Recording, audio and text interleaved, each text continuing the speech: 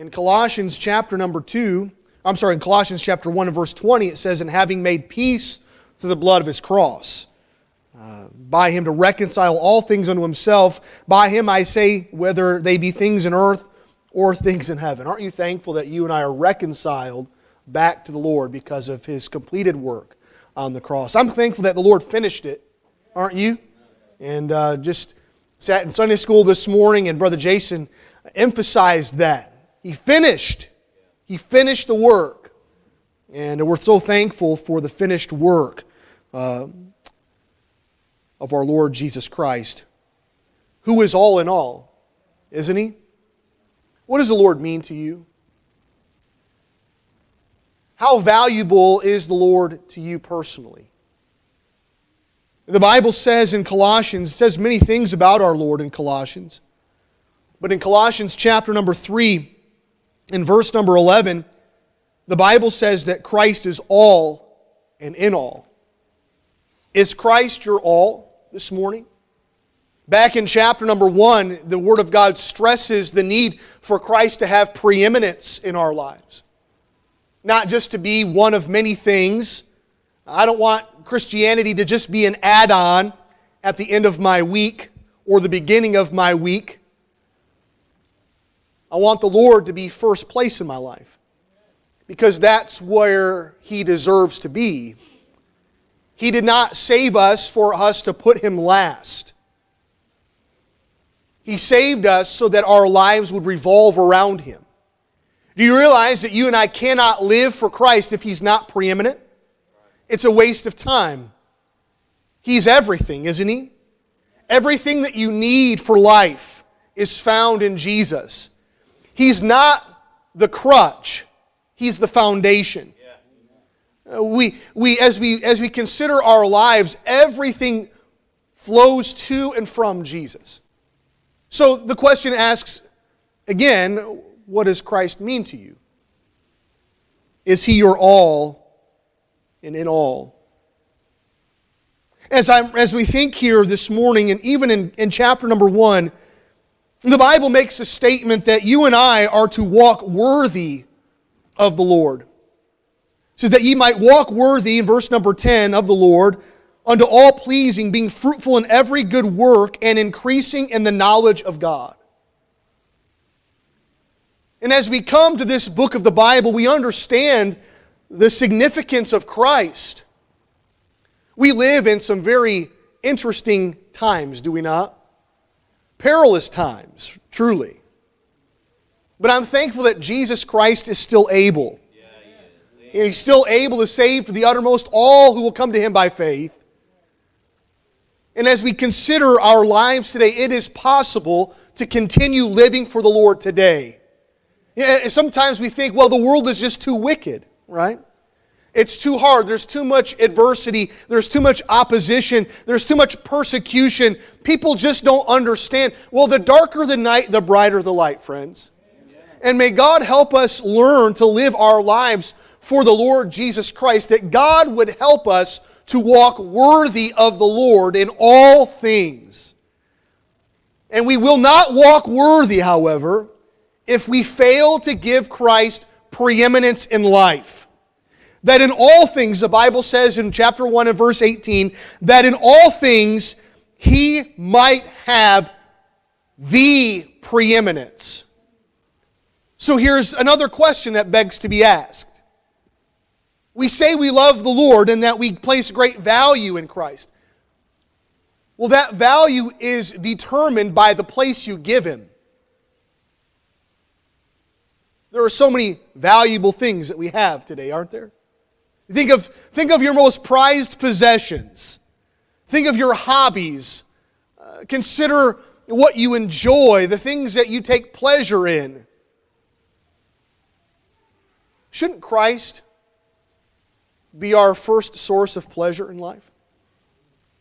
For in Him are hid all the treasures of wisdom and knowledge, and we are complete in Him. Christians, the world has tricked us.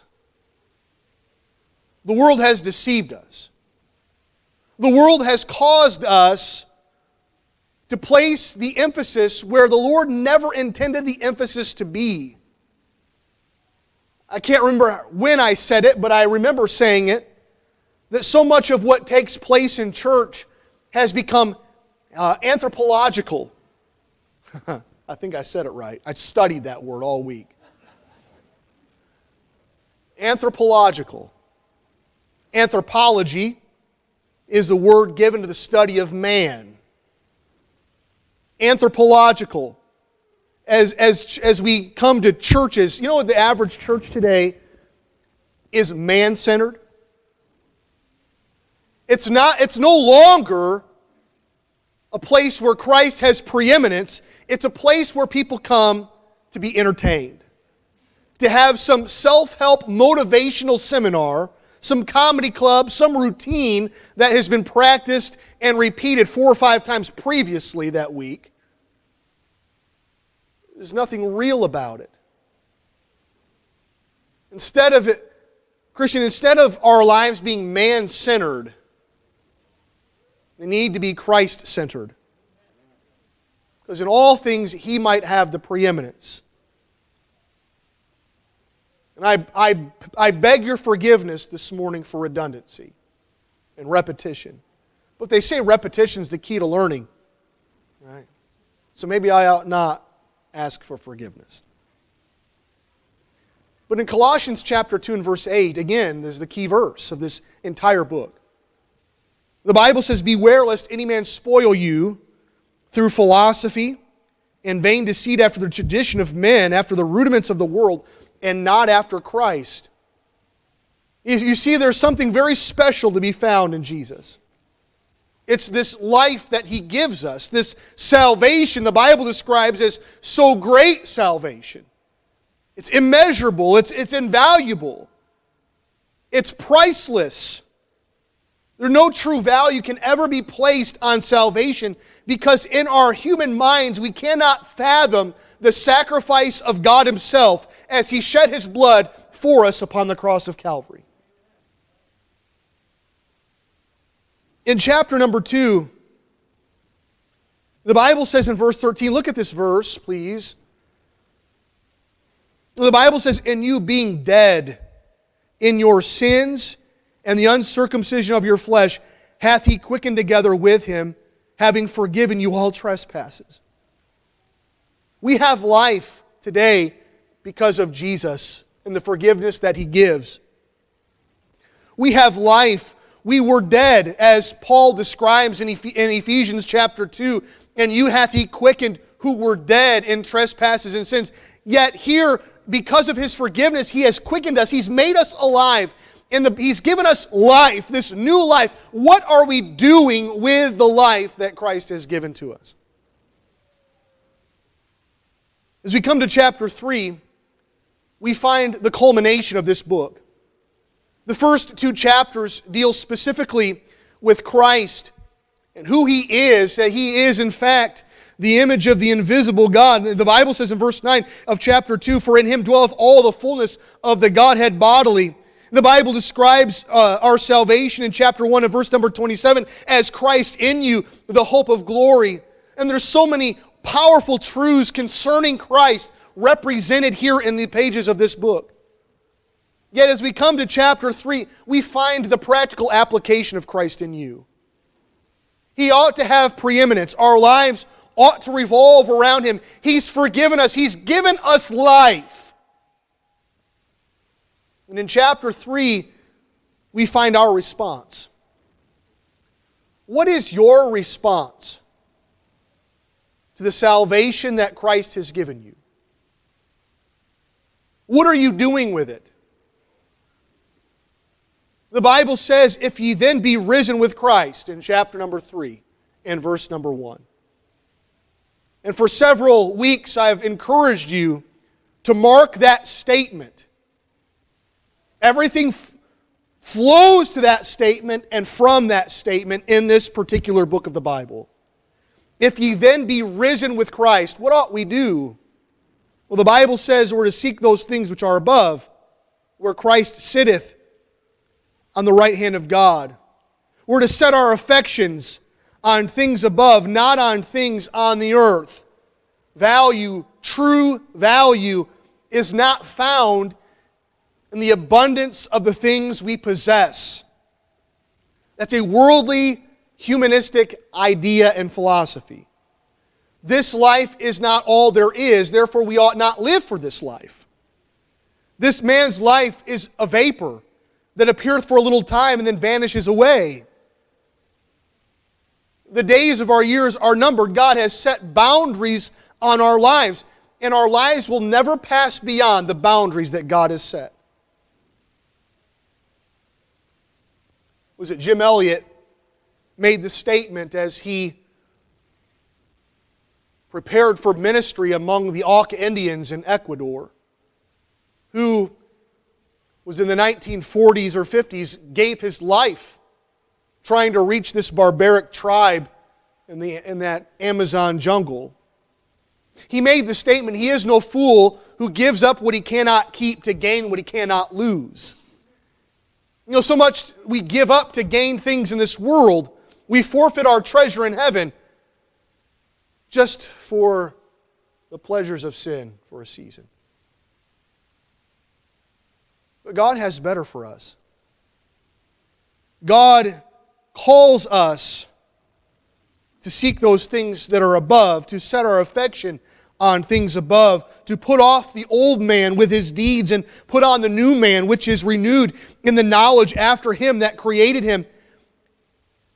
To let the peace of God rule in our hearts, to let the Word of God dwell in us richly, and to do all in the name of the Lord Jesus. Friends, everything we do with our lives is a reflection of the place we've given our Lord. What have we done with Him? You see, the Lord has called us to be different, hasn't He? We're salt and light according to Matthew. If our salt has lost its savor, wherewith shall it be salted? It is henceforth what? Good for nothing. I don't want to be good for nothing. I've been told I was good for nothing too many times, you know. I want to be good for something. As a Christian, don't you want to be good for something? You're here for a reason. God wants to use you. God wants to transform you to the image of His dear Son. In Romans chapter 12, the Bible expresses this truth by saying in verse number 2, "And be not conformed to this world, but be ye transformed by the renewing of your mind." Have you ever heard the term mind over matter? How many of you have ever heard that statement? Mind over matter, right? Do you realize the power the mind has on the body? I was thinking just this week about, yesterday I was listening to an audio book. It's rather graphic in the descriptions. That is a Bill O'Reilly book, Killing the Rising Sun. Have you ever read that book? It's interesting. It speaks of how America defeated the Japanese in World War II. And in their island-hopping campaigns, the U.S. Marine Corps, the Navy, how they defeated the Japanese, who were ruthless, to keep it mildly. I have no idea how those men did it. As I think about military training, you realize that as Christian people, God, this is not the message I had anticipated to preach this morning. As Christian people, God describes our Christian lives as being soldiers. That we are to be good soldiers. And Paul fought a good fight. The Bible talks of the weapons of our warfare are not carnal, but mighty through God, the pulling down of strongholds. Even the fiercest soldiers don't come by it naturally. You know what happens when men go into boot camp? They break their minds. There's a reprogramming that takes place. How many of you have ever done something that you felt, I just cannot do this? Anybody, have you ever, what do? Do you stop? Well, yeah, I don't think I can do it, you know. Whether you're gripped by fear, or anxiety, or worry, or fatigue, you just feel as if you cannot do it. It's in your mind. The Bible says, I can do all things through Christ which strengtheneth me.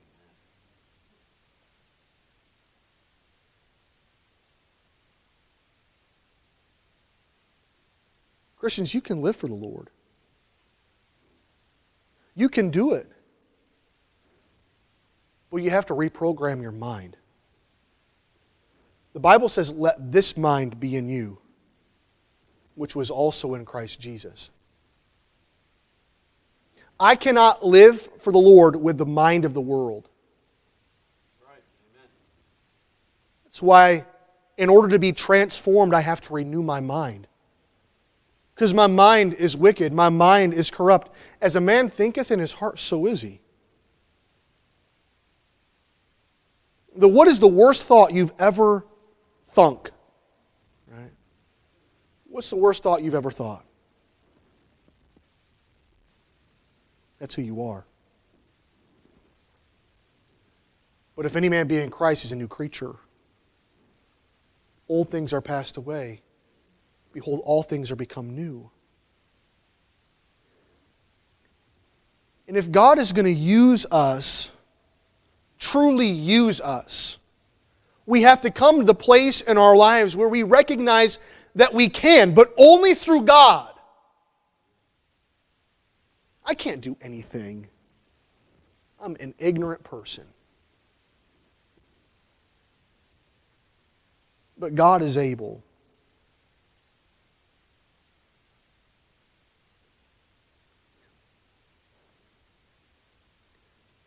The Bible speaks of being weary and fainting in your mind.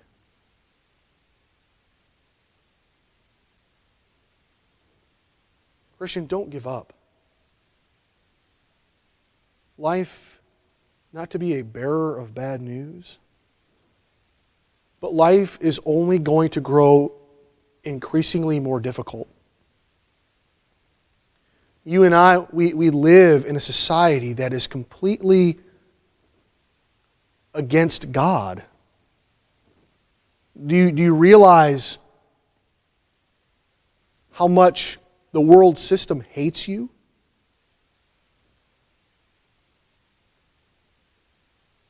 And I'm not trying to discourage you this morning, but rather encourage you to refocus.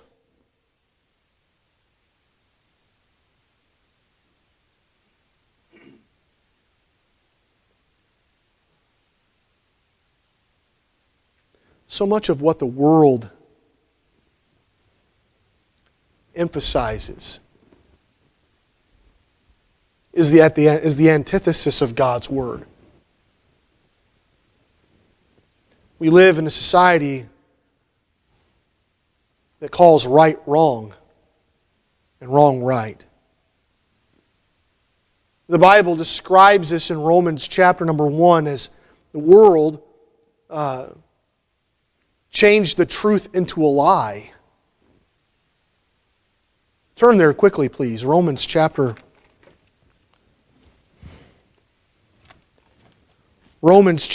number 1.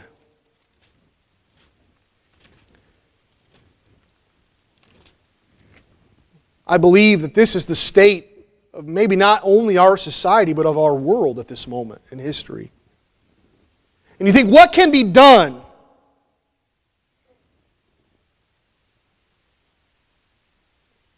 The Bible says in verse number 20, it says, "For the invisible things of Him from the creation of the world are clearly seen, being understood by the things which are made, even His eternal power and Godhead, so that they are without excuse. Because that when they knew God, they glorified Him not as God, neither were thankful. But became what? Vain in their imaginations. Again, going back to the mind. And their foolish heart was darkened. Professing themselves to be wise, they became fools. And changed the glory of the uncorruptible God into an image made like unto corruptible man, and to birds, and to four-footed beasts, and creeping things. While our society has, well, maybe not so much as bowed down to a graven image, oh, they bow down to something. They bow down to man. We live in a humanistic society which tells us that we are our own gods and that you and I, we can do as we please, how we please, when we please, and if we please. That we can actually serve ourselves and that truth is relative. Truth is relative to what you think. In other words, in today's society, I make truth what I want truth to be. Yesterday on our way home from Michigan, my wife and I were having a conversation, and we were talking, and she found this article, and she read it to me because it's not safe for me to read and drive at the same time. And about a recent shift, and I'm not for psychiatry by any means. That's humanistic and man-centered. Sigmund Freud is reprobate. But in clinical psychology over the last 10 years, they have seen a shift in what people desire. So years ago, people would come to a clinical psychologist and ask them to help them change to be a better person. Right? And now, in 2021, they now find that people don't want to change, they want to change other people. Because we're perfectly content with who we are. I'm not the problem here. You are the problem. So they say. Where does all of this come from? It comes from the sinful mind. The thinking, the theory that truth is relative. And now in our public education, there's more indoctrination than education. There is a massive push today in our society to deny the true founding of our nation. You realize you cannot find, even in rural America, our school boards have been overrun with extremist liberals. The ideas that Antifa espouses, Black Lives Matter, it's corrupt. It's anti-God at its core.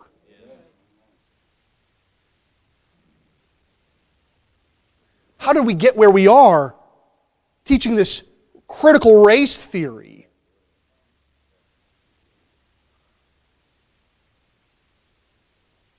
We failed. But there's still hope. Because Jesus is alive. Because the Bible is still true. There is hope today. And the Word of God continues in Romans chapter 1. The Bible says, "Wherefore God also gave them up to uncleanness through the lust of their own hearts, to dishonor their own bodies between themselves." You see a lot of that today. Who changed the truth of God into a lie and worshiped and served the creature more than the Creator, who is blessed forever. Amen. Christians, Jesus is still the answer. And if you have a Bible in your hand today, you have the answer. That's right. So what must we do as God's people?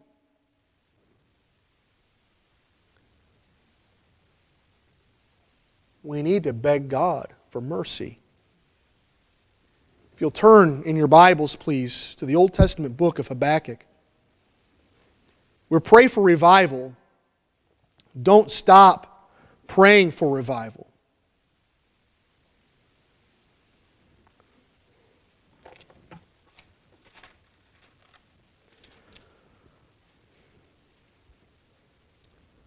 In Habakkuk chapter 3,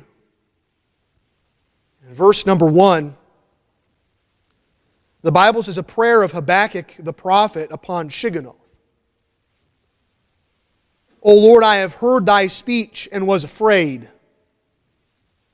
When you hear the words of God, when you read the words of God, do you fear? We ought to fear. We ought to cower, not for fright, but for reverence. One of the greatest messages that was ever preached from a pulpit in colonial America was a sermon entitled Sinners in the Hands of an Angry God. It says, I've heard thy speech and was afraid. He makes a statement. He begs God. And he says, O Lord, revive thy work. In the midst of the years, make known. In wrath, remember mercy. Our response to God ought to be a plea, a beg, cry for mercy. That God would stir our hearts, that God would strengthen our hearts, that God would help us have revival.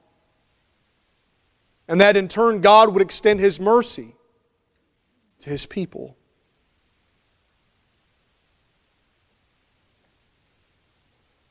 As I look around this room today, I see something. I see the solution. Do you understand that you're the solution to the problem? That you and I, this church, is the answer. It may not be the answer that you hope for, but it's the answer that God has given. You may ask yourself, well, Pastor, how am I the answer? I'm glad you asked. I'm about to tell you. You can pray.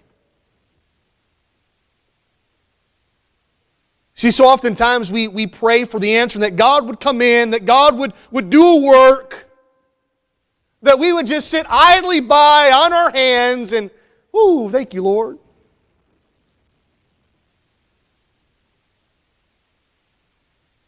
But the answer is the local church. Not sitting idly by.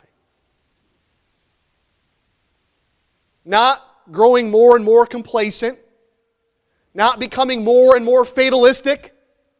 Well, what's going to be is going to be. There's nothing we can do about it.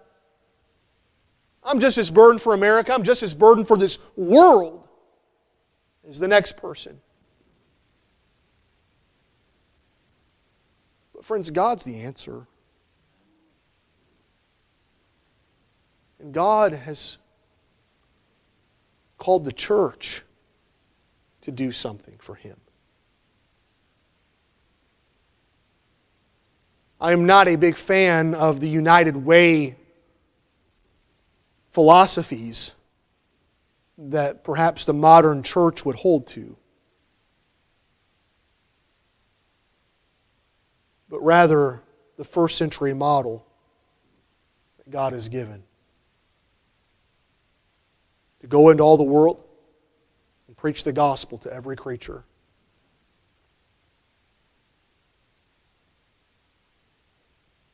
Christians, as we consider the work of God in our lives and in our hearts, God has called us to do something. I listened to a sermon recently about the First Great Awakening. During the First Great Awakening, there was a man by the name of George Whitefield that would preach in New England. And at the age of 39, this gentleman, not George Whitefield, a gentleman named Shubal Stearns, attended one of these meetings. He was a Congregationalist. In other words, he believed in infant baptism, baptismal regeneration, which the Word of God clearly teaches against.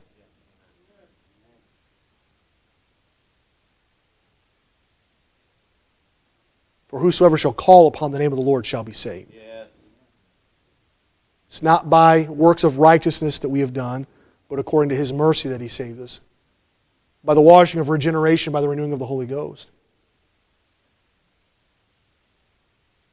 Now, this man became a separate Baptist, which pretty much what we are today at the core. The Lord led this man, Shubal Stearns, to move down to the Virginias, North Carolina, South Carolina, and begin to work for the Lord.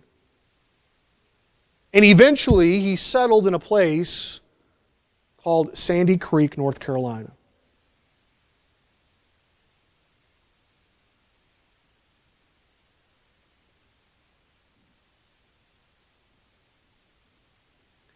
And from that little church, Sandy Creek Church, the Bible Belt was formed. In his heyday, that Sandy Creek Church had 600 members.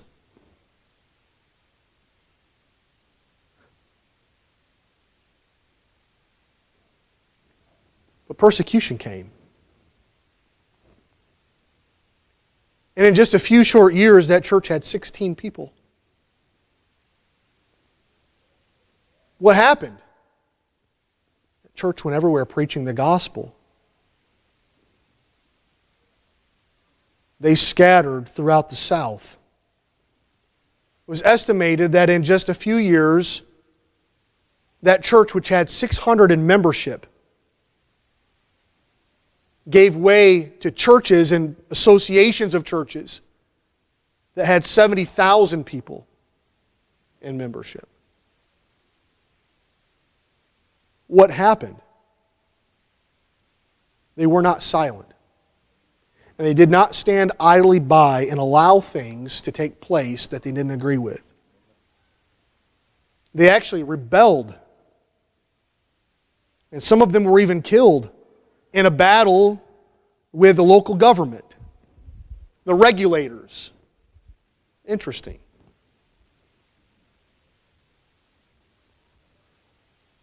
I did not intend to preach this morning. You have to come back tonight to hear this morning's message.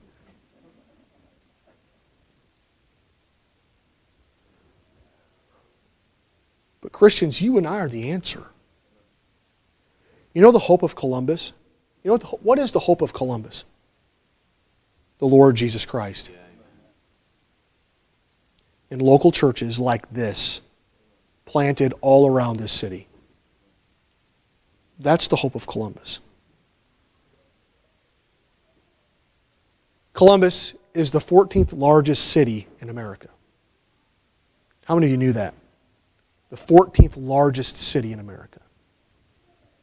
That's up there on the list. I was in my hometown this week. No traffic at all. That was great.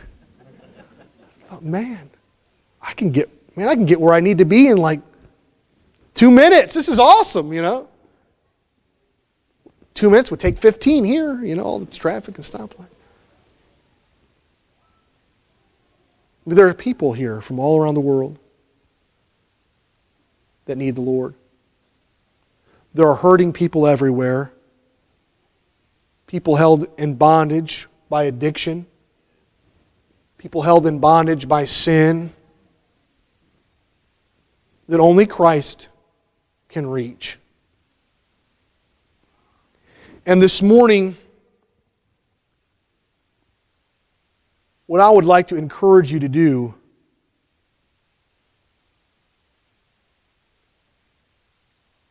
is pray with me.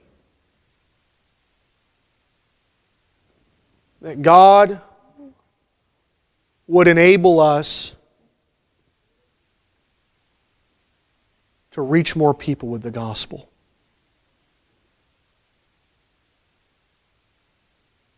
That God would burden our hearts. That the Lord would help us say, you know what? Let me get beyond my thinking that maybe I'm too old or I'm too young or I don't know how to do this or I don't know how to do this or I just flat out can't. Let's get beyond that. Because you can. We can. Not because we're anything great, but because our Lord is.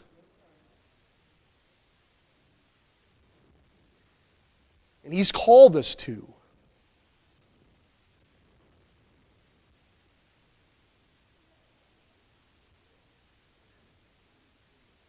May God burden our hearts. May God give us greater urgency. I don't know if you know this or not, but the local church is not a country club. It's not a place where we gather and there's a place where we gather and encourage one another, but this isn't this isn't the end of church right here, what you see. Turn to Ephesians, please.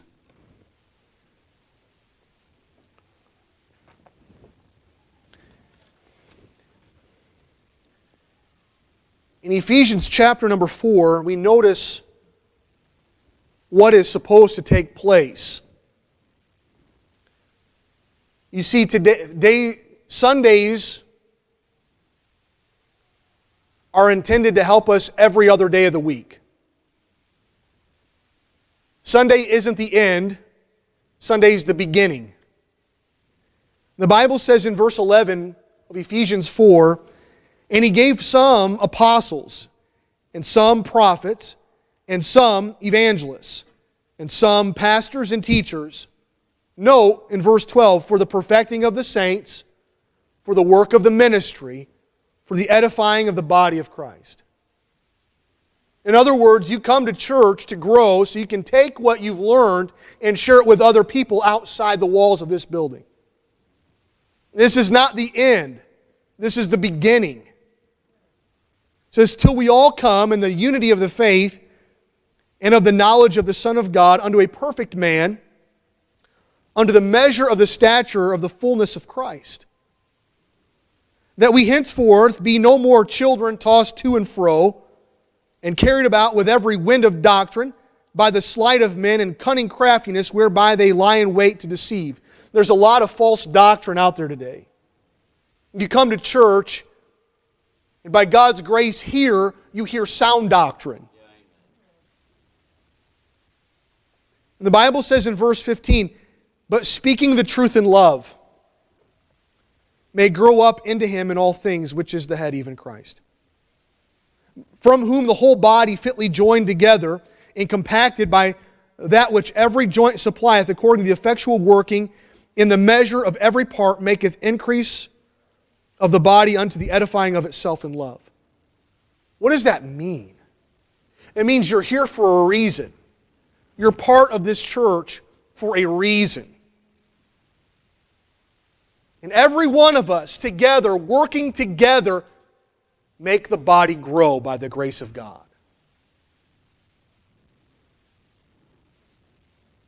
Christians, Jesus is all in all. What place have you given Him? The place you've given the Lord is reflected in everything you do in life. I know you're here this morning, so you know I'm not preaching at you when I say this. It's reflected in our church attendance. It is. You're here this morning, praise the Lord. It's reflected in our church attendance. It's reflected in how we interact with our families, in our homes. It's reflected in how we carry ourselves at work. What kind of employee we are, what kind of employer we are. It's evident in every facet of life. But may God help us contribute to the solution and not sit idly by and complain and grumble about how the problem is only getting worse and worse. Evil men and seducers shall wax worse and worse, deceiving, being deceived. Christians, you and I have hope today. We know the Lord is our Savior. We have the Word of God as our guide. And we have the local church for encouragement and help along the way. By God's grace, we can do something. Do you believe that this morning? Do you believe that you and I can make a difference in the world in which we live? We can, but before we can, we've got to be convinced that Christ can. Are you convinced that Christ can? Do you believe it? Do you know Him?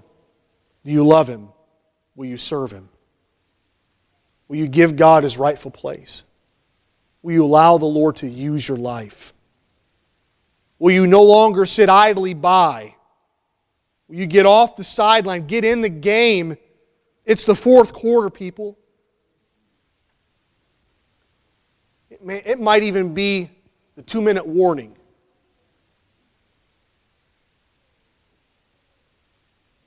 There's not much time left. By God's grace,